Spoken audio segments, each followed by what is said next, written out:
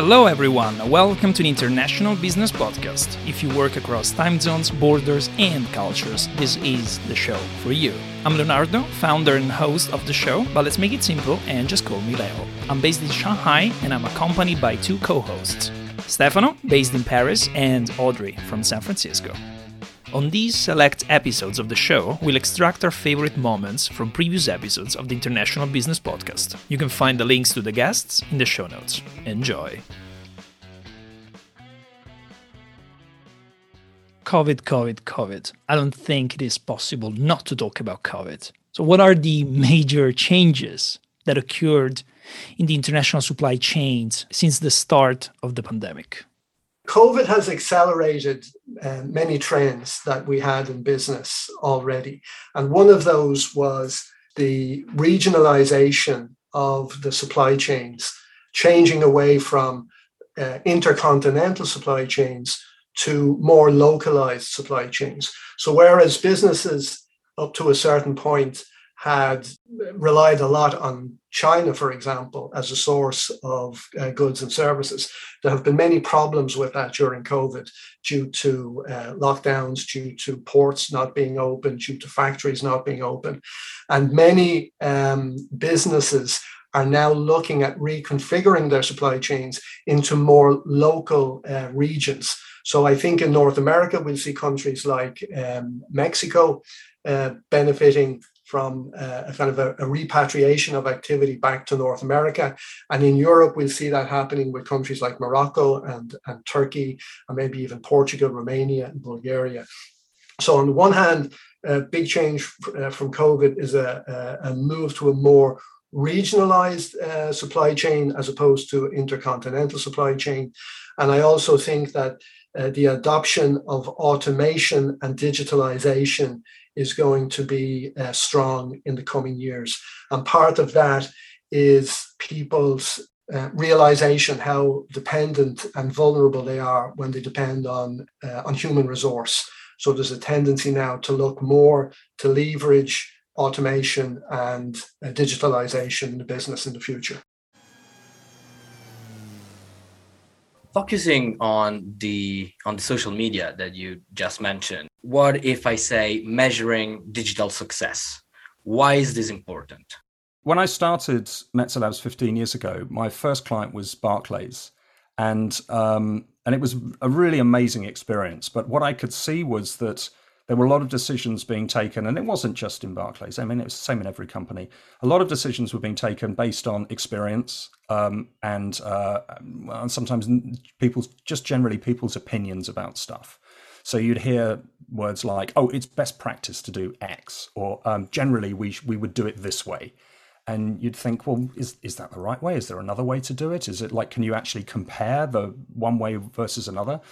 And although there were some fairly basic ways of measuring stuff in those days, it was usually based on what we called hits on servers. And people still refer to the number of visitors you get as a number of hits on a website, even though technically it's not a hit in the old sense. But there were some very basic ways that you could measure traffic through a journey and say, well, this many people landed on your website and this many people bought, and therefore there's a conversion rate from one to the other. And you could start to do some basic comparisons between different sorts of marketing. Well, obviously, things have got a lot more sophisticated in the last 15 years, and you can measure a lot.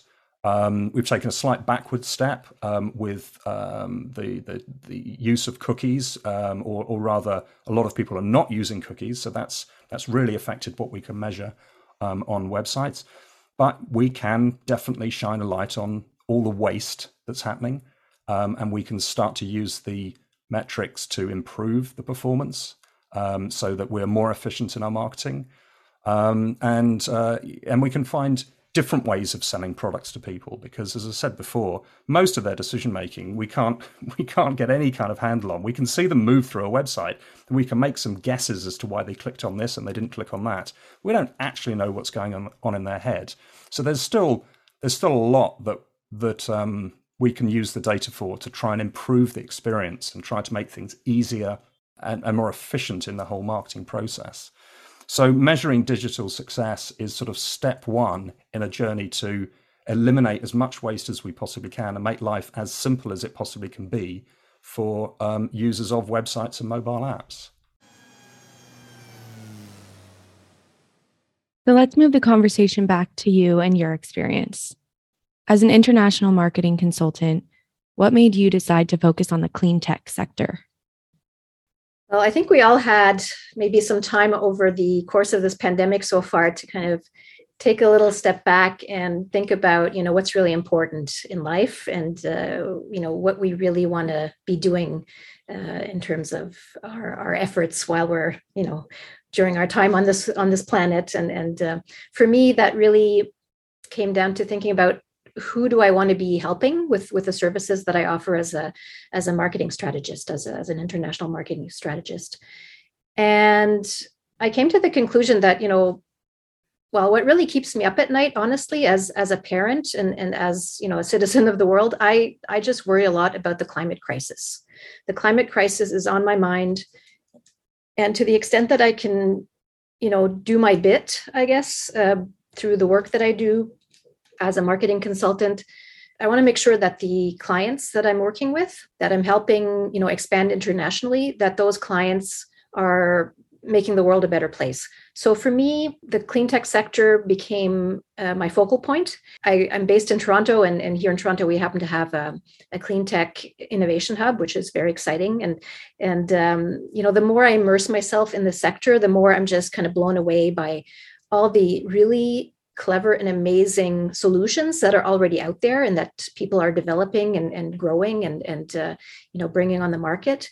It's just a fascinating sector to me, and of course, it's not an industry, right? It's not a vertical. It's something that really is a layer on top of basically every other industry. So every industry that we currently are familiar with needs to be made more sustainable, right? If we want to have a sustainable global economy.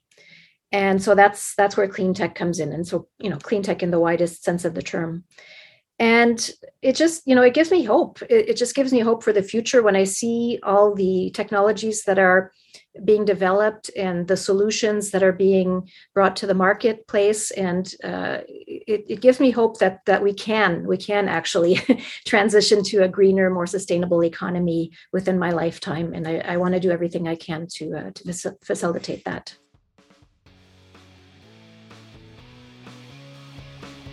You can find the podcast on all the major platforms. Make sure to subscribe, do not miss the weekly episodes. And are you an international professional? Connect with us on LinkedIn to come on the show. For now, cheers.